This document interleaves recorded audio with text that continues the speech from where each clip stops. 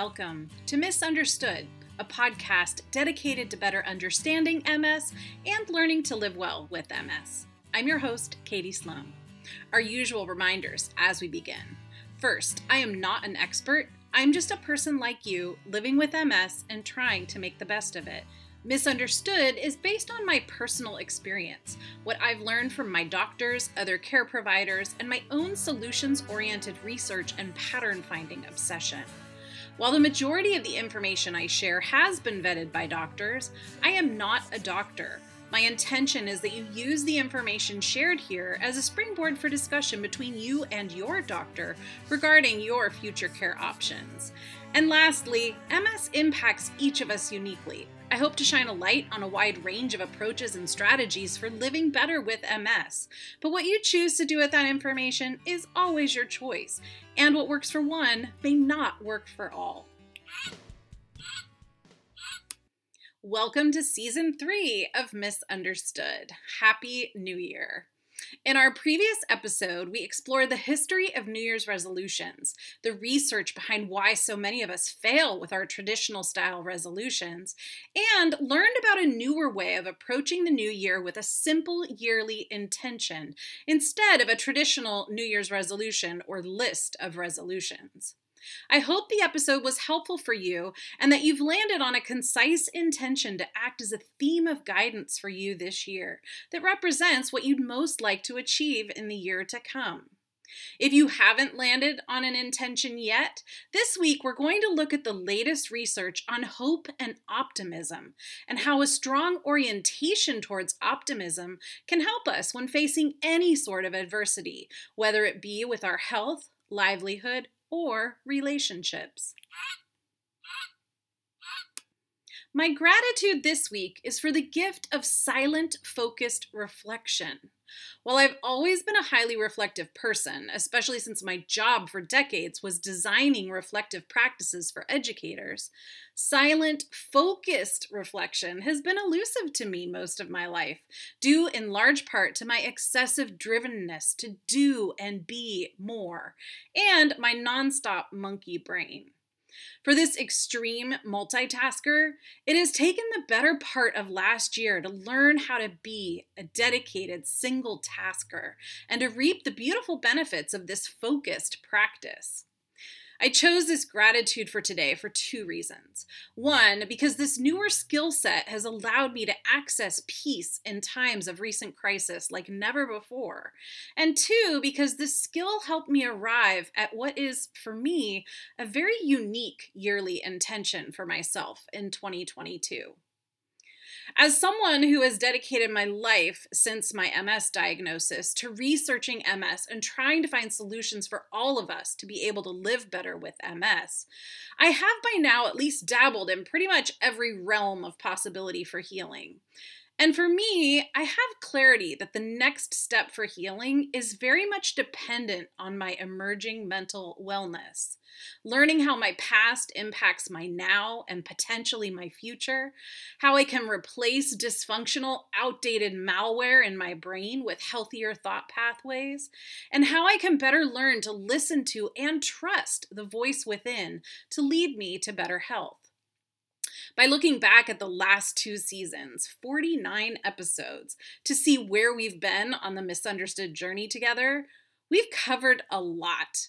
And there are a good 10 to 12 episodes already in progress to cover some of the topics I haven't yet published, which you will want to hear, like cranial sacral therapy, vagus nerve health, dentistry and MS, central nervous system 101, and MS cognitive struggles and solutions.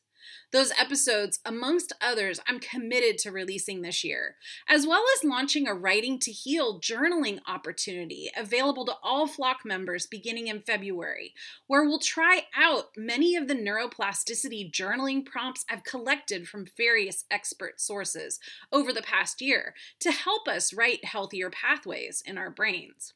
I'll share more about this opportunity in an upcoming episode, but for now, be thinking if that might interest you. This year will be an exciting journey for us, and I'm grateful we continue to be on this journey together, as weathering the turbulence of living with MS is so much easier when we're in it together.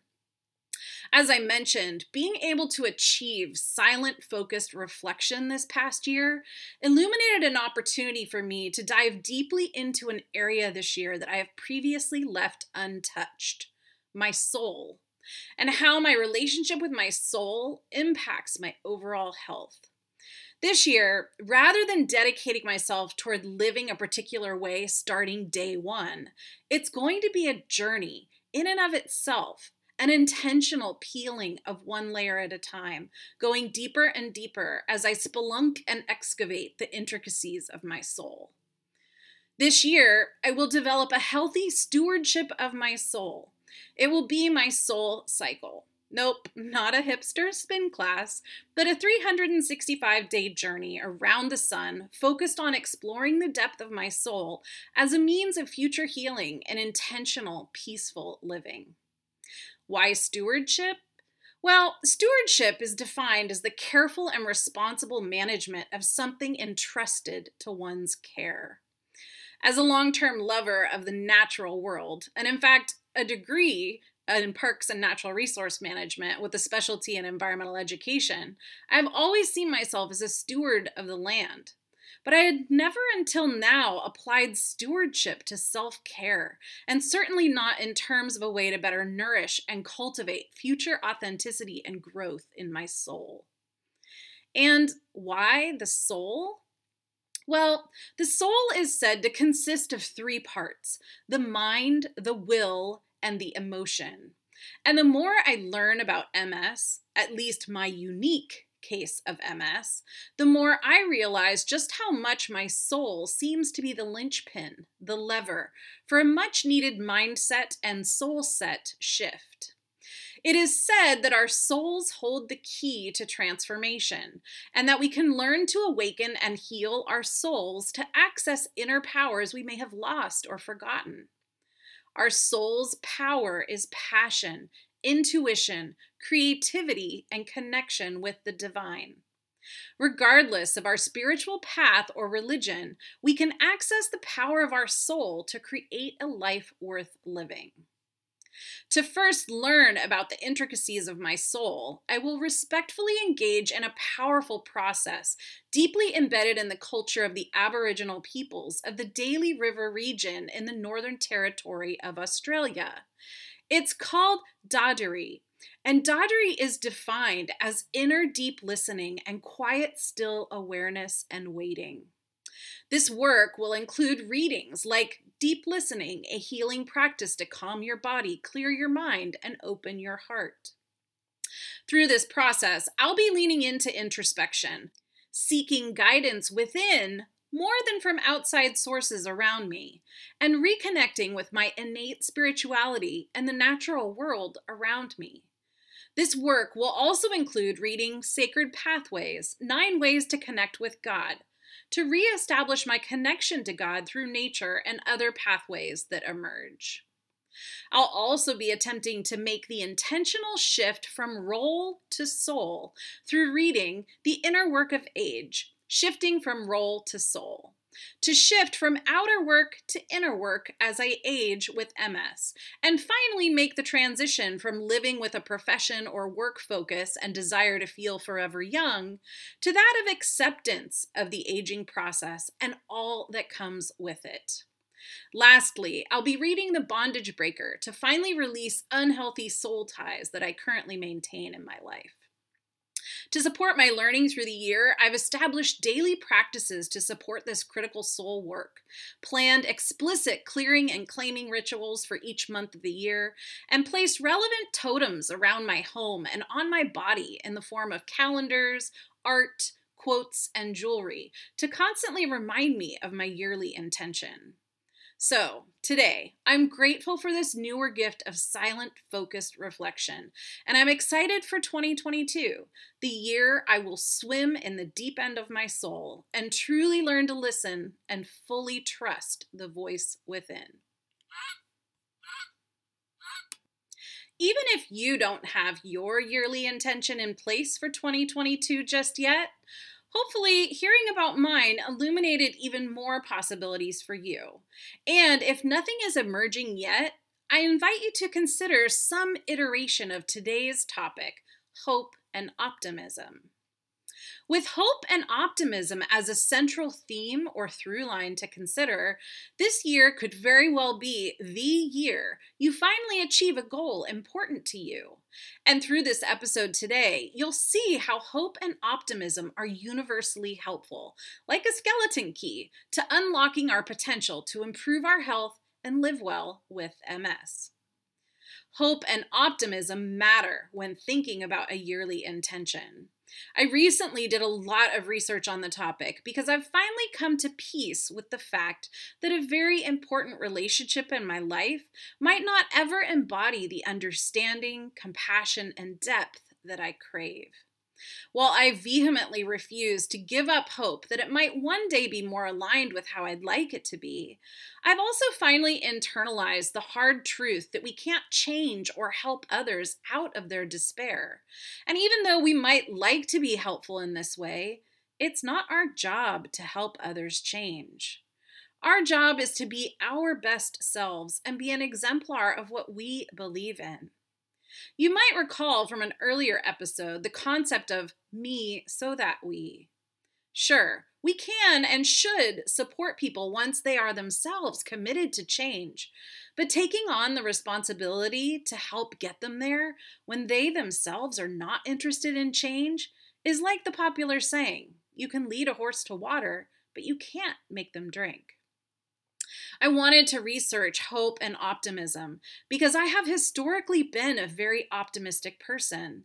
And while I really like these aspects of my personality, what I've learned more recently is that there's quite a lengthy spectrum of both hope and optimism. And there are some potential pitfalls that are really important to be aware of, where the healthy can dip into the unhealthy. First, we'll look at hope.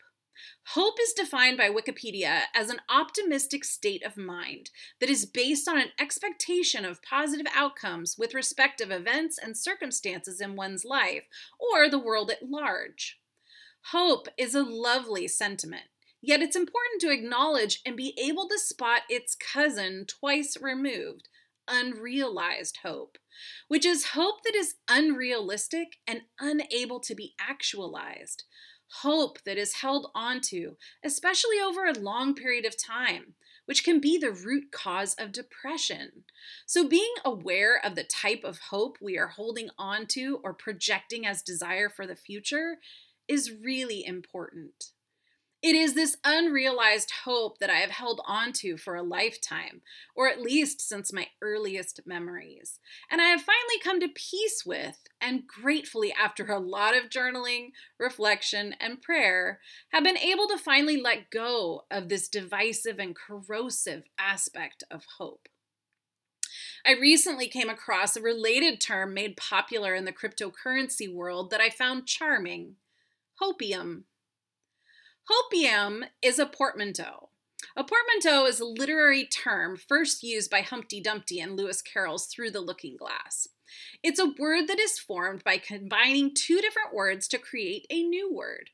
By blending the sounds and meanings of two existing words, we create a new word that is truly a linguistic blend of the original two words in both sound and meaning. Some popular examples of portmanteaus are ginormous, which is a combination of gigantic and enormous; affluenza, which is a combination of affluence and influenza; bionic, a combination of biology and electric; brunch, a combination of breakfast and lunch; or bromance, a combination of brothers and romance to describe a close relationship between two men.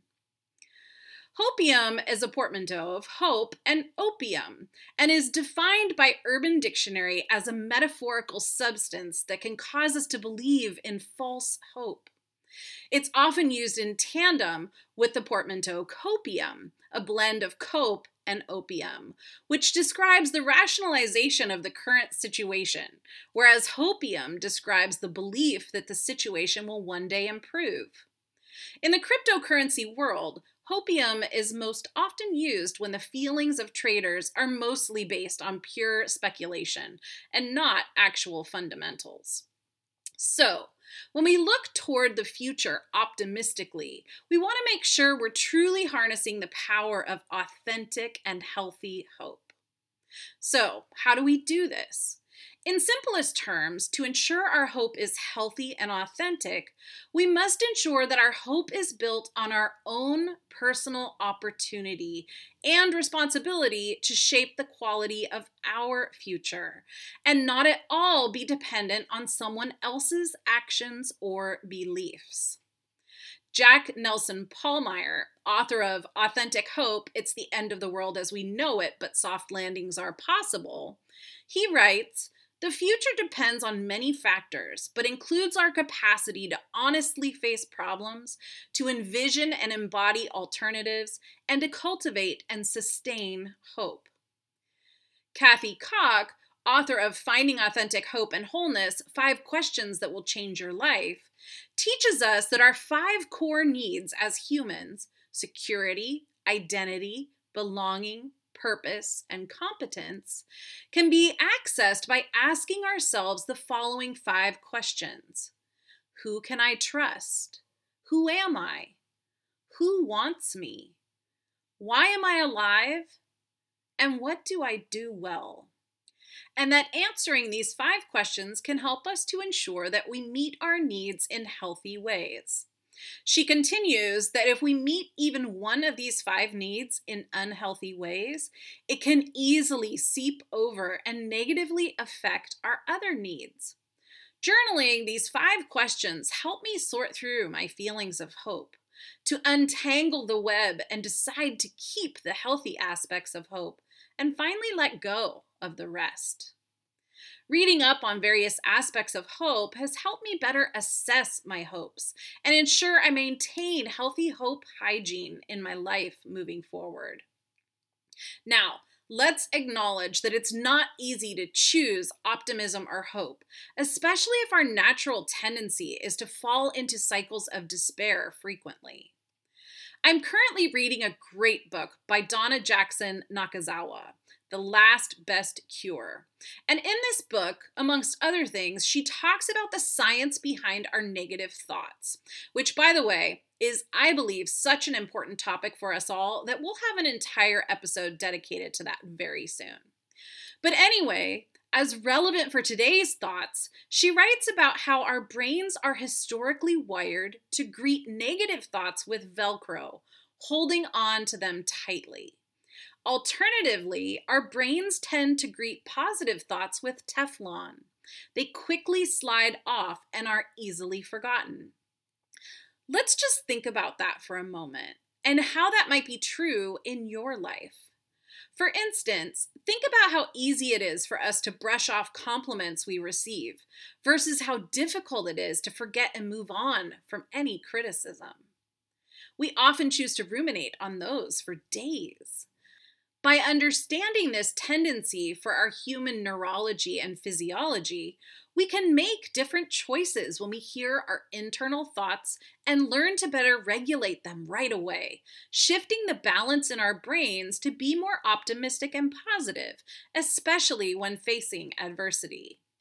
And there are scientifically proven ways we can easily learn how to be more optimistic, even if that's far from our natural or historical disposition. So, let's look at optimism. What is it? Optimism is defined as a mental attitude characterized by hope and confidence in success and a positive future. There are many factors that can impact our ability to be optimistic. Optimists in general expect good things to happen, whereas pessimists often expect less favorable outcomes. Optimists greet each day as a new opportunity for good things to happen, and when things don't go as planned, can easily pivot to a place of thinking that tomorrow will bring a better day. We'll look at all the health benefits of optimism in a moment, but before that, let's look at some popular indicators we can use to assess our current levels of optimism. As we look at these indicators, be gentle with yourself.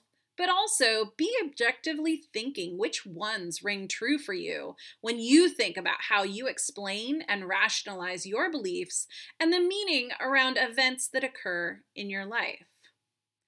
Optimists expect things will work out for the best, even if the road to get there is paved with hardship.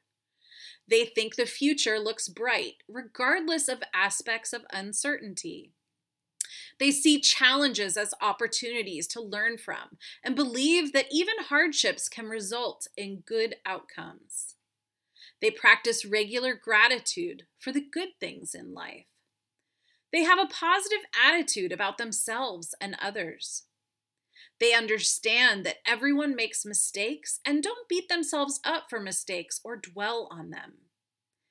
They hold belief that they will succeed even when faced with challenges. They don't let one bad day or event get them off track or swayed from their stance of positivity. And they constantly look for ways to maximize the good in life by taking advantage of opportunities that arise. So, where do you live on the spectrum of optimism? Are you happy with where you're at? Or are there areas in your life where you'd like to be better able to harness more optimism? And how can adopting an optimistic view help us? Our mood matters. An optimistic worldview is linked to many health benefits, such as 1. Increased longevity and quality of life. For instance, an interesting study of Hall of Fame baseball players showed the optimists in the group lived significantly longer than those who identified more as pessimistic in nature.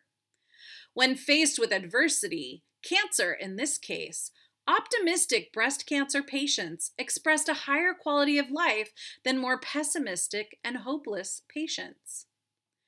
Optimism is associated with a higher use of coping strategies and a positive affect. Optimists tend to pay more attention to positive information and can be defined as actively engaged, having the ability to reframe experiences in positive ways, and elicit robust problem-solving behaviors. On the other hand, a pessimistic approach tends to give more weight to negative information or experiences and resort to passivity, denial, or even avoidance strategies. 2. In addition to higher quality of life and longevity, research shows that optimists are able to achieve and maintain better physical health than pessimists. In fact, optimists showed a 50% lower risk of cardiovascular disease and significantly higher survival rates when facing cancer. A higher personal affiliation with pessimism is linked with higher rates of infectious disease, depleting health rates, and earlier mortality. 3. Optimists also experience lower stress levels than pessimists. They believe in their abilities and expect good things to happen, while seeing negative events as temporary setbacks. Optimists are less risk adverse, which helps them generate even more positivity and opportunity in their lives, since, as we learned from hockey champion Wayne Gretzky, we miss 100% of the shots we don't take. Optimists are also able to develop more effective coping skills. Research shows that optimists are more proactive in managing their stress, and because optimists put forth more proactive stress management strategies, they overall report being less stressed. 4. Optimists also report better overall emotional health. An optimistic view and experiencing less stress allows for better overall emotional health. If this is an area you'd like to grow this year, I highly recommend CBT, or cognitive behavioral therapy, where we can learn powerful methods to reframe our thought processes. CBT has been shown to be even more effective and longer lasting than antidepressants in many cases, and this specific training enables us to better handle future setbacks we may face. 5. Optimists experience improved perseverance and goal achievement. Optimists perceive their successes as a result of their actions and efforts, which further fuels their fire, yet choose to see negative events as not being their fault and as isolated events or flukes, rather than predictors of even more hardship, like the snowball effect that many pessimists experience. Optimists don't give up as easily as pessimists and are more likely to achieve their goals because of it, even when faced with obstacles, setbacks, and other challenges. A relevant example I've found helpful is when an optimist, for example, is awarded a promotion at work. They are far more likely to believe that the promotion was a natural result, given their effort and job performance. On the other hand, if passed by this time around, an optimist might believe it just wasn't their time, or it was because they had a bad month. But this reflection results in even more drive to do better in the future. Whereas a pessimist may believe the promotion was just rare luck, rather than tied to their effort, and unlikely to happen again, regardless of their future job performance. And they may even stress themselves out more by believing that now with this promotion, there will be even more expectations. And if passed over, they would likely hold the belief that they weren't good enough or deserving. So, in a nutshell, optimists see rejection or a negative outcome as a fluke, whereas pessimists see the positive outcome as a fluke. In another study, psychologist Martin Seligman analyzed sports teams in terms of their optimism and success rates. Optimistic teams created more positive synergy within their team structure and were able to perform better than more pessimistic teams. Another study took this even further, showing that when pessimistic athletes were led to believe they'd done worse than they actually had, they were actually more likely to perform less than stellar in the future as well. More optimistic athletes did not share this future performance vulnerability. I like to think about our MS flock in this way. When we fly together, supporting one another with our personal health goals in an effort to live well with MS, we are more likely to achieve our goals. When reflecting on 2021 and setting my 2022 intention, I also wrote a blessing for us all, which I ran out of time to share at our last flock meeting since we were so engaged in sharing our gratitudes for 2021. So I'll share it here. My wish for us in 2022, may we fly like geese through the year to come, together, uplifting one another as we strive to live well with MS. When one of us is hurting, may we link arms to support them in the special way only we can and help them find their way to a better place. And when we are the one hurting, may we be vulnerable and humble enough to ask for support. And most of all, may we continue to fly together this year, honking our encouragement for one another.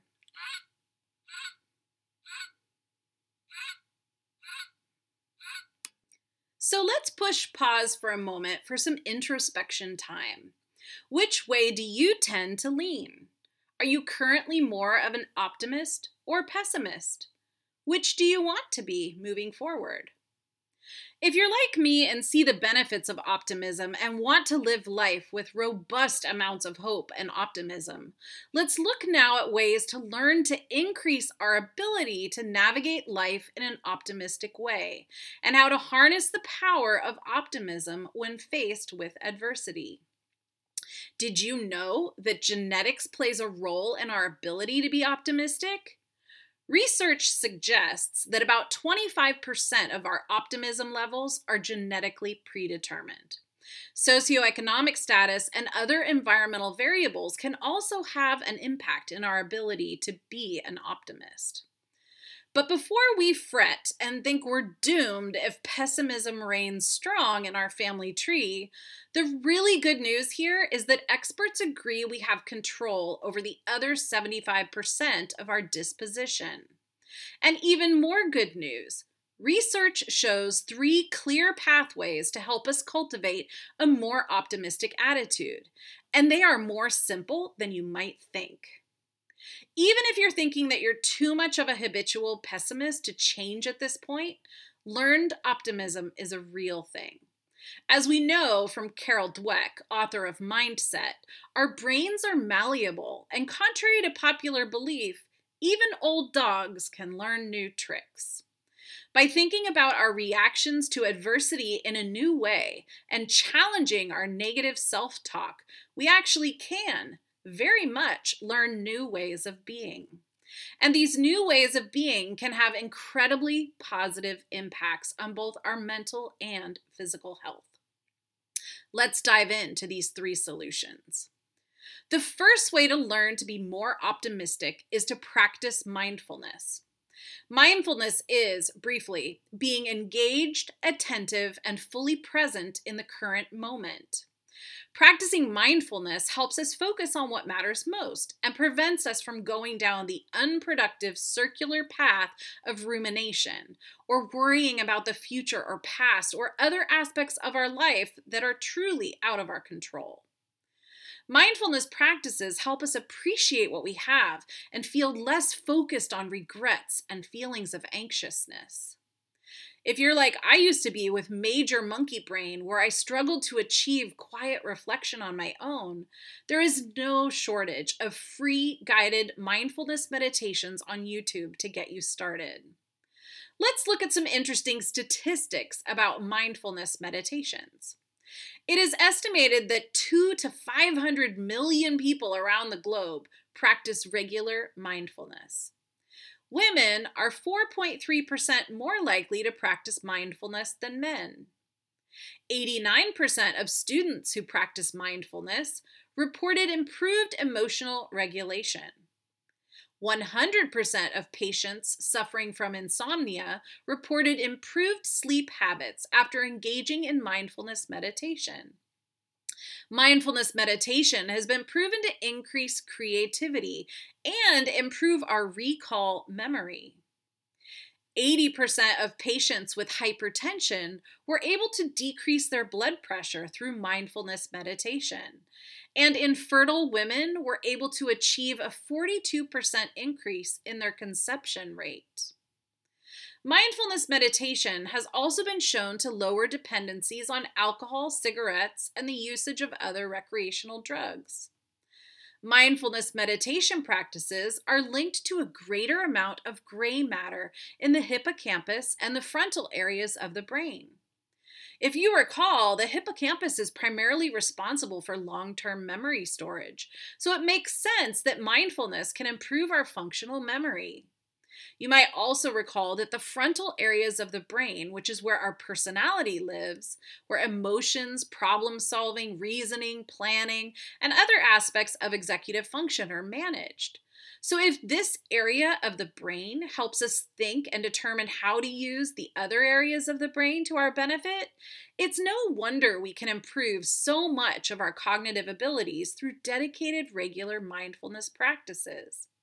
This is an exercise that we can easily do at any time during the day, especially if we feel we are getting caught up in our thoughts. There are no shortage of mindfulness practices to explore. A simple one that helped me get started is called Notice 5 Things, which I'll share here briefly for you. It goes like this. Pause for a few seconds and take 5 slow, deep breaths, noticing the air and how it feels as it travels in and out of your body. Now, look around and notice and name 5 things you can see. Then, note 5 things you can hear, and then 5 things you can feel in contact with your body. For example, your backside against the chair, the cool air gently caressing your face, the feel of the fabric of your clothes on your skin, or your feet set firmly on the ground. Follow these observations by taking 5 more slow and deliberate breaths. It's really that easy. Check out YouTube or do a Google search and you'll discover lengthy lists of mindfulness activities to help us all find mindfulness opportunities that are of personal interest. The second proven avenue to build learned optimism is to practice gratitude. Gratitude is defined as a practice of appreciation for the things we value most in life. There is no shortage of research proving that the simple practice of writing in a gratitude journal increases our optimism and resilience. When trying to increase our optimism, adopting a daily gratitude practice can help us better internalize an attitude of gratitude. There's a reason why I try to model gratitude by sharing some sort of personal gratitude in each episode. Research shows that just writing down a few positive thoughts each day shows strong correlation with improved mental well-being. This is also a really positive activity to do with family at night before bed or over breakfast in the morning. If you want to learn more about gratitude practices, and I hope you do since it's such a powerful strategy, the research and a plethora of ideas to get you started are shared in episode 4, In Giving We Receive, the Gift That Keeps on Giving. Check it out. The third way to build intentional optimism is to engage in cognitive restructuring therapies. While many people report successfully doing this on their own, after researching and trying for a couple of years without quite reaching the level of success I was looking for, I decided I needed more guidance, and I've spent the last 8 months working with a specialized anxiety therapist, in tandem with a lot of personal research and concurrent neuroplasticity journaling, to get myself reoriented toward optimism in new ways. This incredibly helpful type of therapy teaches us to become more naturally optimistic by first becoming tuned into our internal negative broadcasting system, and then learning to challenge those negative and self-limiting thinking patterns, ultimately replacing them with more optimistic thought patterns. To do this, we started by identifying situational life experiences that triggered negative thoughts or mood. Once we know how to identify these negative triggers, we can catch them earlier and earlier, and eventually they become old thought patterns that we revisit less and less over time. It's important when we notice our personal negativity triggers to take a deep breath and assess how we're feeling and what we're thinking. In doing so, we can more easily identify and label these negative thoughts as just a reaction to the situation and dive deeper into their relevance. To do this, we looked at my personal distorted thoughts tendencies. Some examples of distorted thoughts are black and white thinking, catastrophizing, overgeneralizations, discounting the positive, the spectrum from 100% blaming others to personalization where we place 100% of the blame on ourselves, the fallacy of control over our lives, and so forth. Once we identify our personal distorted thoughts, then we look at the evidence that will either support or refute our negative thoughts. This reflective and investigative process helps us focus on facts objectively, and over time replace our automatic negative thoughts and worst-case scenario tendencies with more realistic and positive thought patterns. At some point, when we no longer have a client-patient relationship, my anxiety coach has agreed to be a guest on the podcast to share more deeply about this life-changing therapy. If you can't wait, you can find an anxiety coach with a profile that is a good match for you and your personal mental health vulnerabilities by visiting anxietycentre.com. They are out of Canada, so Centre is spelled Centre. Before we end for the day, I want to quickly address the potential negative side of optimism. Sometimes, albeit rarely, we can feel so optimistic that it could be detrimental to us. For example, if we experience what experts refer to as optimism bias. Optimism bias is when we underestimate legitimate risks because we are allowing ourselves to be blinded by our excessive optimism. engaging in risky behaviors, for example, because we are powered by extreme optimism or an "it won't happen to me" attitude, which could lead us to ignore potential, very real risks. Or we might, for example, allow our optimism bias to grossly underestimate the cost of a remodel or new vehicle, or to sign up for a credit card with a high APR, or apply for a loan we can't possibly pay off and end up in a financial hole. One interesting study shows that extreme optimists typically have shorter term financial horizons. So, optimism bias might lead us to saving less over time for our future. Another study showed that young boys in general display a larger amount of optimism bias, which has been shown to be a contributory factor to accidental injuries, which is a leading cause of death in male children. And I would be remiss if I didn't mention toxic positivity. Toxic positivity is when we overvalue positive feelings while concurrently ignoring or even repressing any negative feelings. This can also cause folks to inadvertently, even with the best intentions, invalidate the struggles others are experiencing during challenging times. Most of us, as people living with chronic illness, have been on the hurting end of this. When we share, for example, about our debilitating MS fatigue, and we're met with "oh, I'm tired too, you'll get over it," or other well intentioned but hurtful statements that inadvertently diminish our very real struggles. Toxic positivity is the belief that we should engage in a good vibes only approach to life, or only talk about positive things. By discounting the real challenges we face in life, this false facade can deteriorate our mental health. This is one reason, for example, that at support groups we are largely encouraged to share our hardships rather than keep them bottled up inside. It's what comes next after we share our hardships, though, that is really important.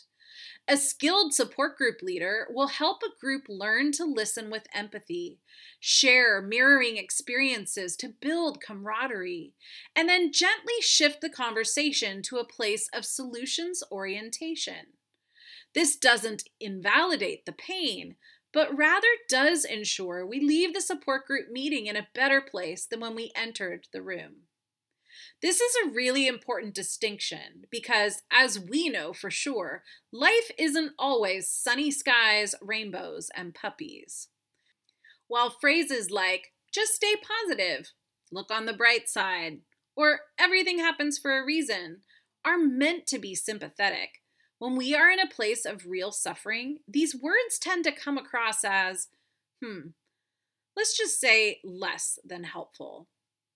One popular phrase that optimist researchers argue about is the phrase "happiness is a choice," which suggests to some that feeling negative emotions is our choice, and therefore it's our own fault for not choosing to be happy. Most researchers agree it's more nuanced than that, because scientific evidence does show that we can increase our happiness. But what optimism champions and mental health researchers largely agree on is that it's important as humans that we embrace the full spectrum of feelings and truly feel all the feels. They advise that we not hide from our feelings, discount them, bottle them up inside, or push them under the proverbial rug. We should encourage ourselves and others to feel the hurt and the pain and the disappointment without any shame or blame. And then, at some point in the healing process, the timeline, which varies highly for each individual, we do have a choice. We can continue to wallow in our misery, or we can slowly and gently practice more mindfulness, gratitude, and cognitive restructuring therapies to build ourselves back up over time. Whether we want to admit it or not, much growth comes from navigating challenges. And if we remain in a pessimistic place for too long, we do deny ourselves the opportunity for growth and deeper insight into ourselves. Toxic positivity can also live in behaviors like brushing off problems rather than facing them, hiding or disguising how we really feel because we feel shame about our feelings, minimizing other people's feelings because it makes us uncomfortable to see them in distress, or trying to be stoic and forcing our way out of experiencing painful emotions too quickly. If any of these common toxic positivity pitfalls sound familiar, here are some quick tips to help. 1. Manage negative emotions without denying them. If allowed to fester like an open wound too long, they can cause further problems. But honestly, sitting with our emotions for a while in times of hardship can lead to beneficial shifts and growth. 2, be okay with feeling complex emotions or even emotions that feel contradictory at times. It's okay to feel nervous, sad, and hopeful all at the same time. Experiencing complex emotions are a natural part of being a human. 3, be okay with others expressing difficult emotions. Let them know you're there to listen and that how they are feeling is normal. Mirroring in empathetic ways can be therapeutic and build deeper, meaningful connection in relationships. And 4, maintain a healthy and realistic approach to positivity. Rather than trying to stay positive and ignore competing emotions, mental health experts agree the best approach is to try to look on the bright side while still wholeheartedly acknowledging the very real challenges at hand. By striving for realistic and healthy optimism, we can help more than harm, both ourselves and others. By pursuing optimism and infusing more optimism into our daily lives, we hold tremendous potential for improving the human condition that is our individual life experience. I hope that after listening to this episode, we all, 1, understand the incredible healing power of hope and optimism and how they can be a powerful intention to guide us this year. 2, that we take some time in the coming days to further reflect upon our own optimistic and pessimistic tendencies to see where there are opportunities for personal growth and better optimism hygiene. 3, that we each choose something as our intention, anchor, guide, motto, or companion to walk with us this year as a constant reminder of what we'd most like to achieve in 2022. And 4, that we continue to support one another in our times of need this year. If you're struggling, reach out. None of us are alone on this journey, and there's no reason to suffer in isolation. Our next Misunderstood Flock meeting will be Saturday, February 5th. At the Flock meeting, we'll discuss this episode and other episodes released this month, and spend time together supporting one another as we all strive to live well with MS. If you're not yet a Flock member but would like to be, join us. We're a small group of really cool and caring people living with MS that meet via Zoom the first Saturday of each month. You can learn more and join us by visiting patreon.com/msflock. As always, I encourage all listeners to reach out with questions, comments, future podcast topics, or guest ideas via email to mymsflock@gmail.com. And lastly, remember, as we travel through life this year with MS, we're certain to hit some turbulence. We'll get through it, especially if we're flying together, supporting one another. Thank you for listening, and until next time, Happy New Year and be well.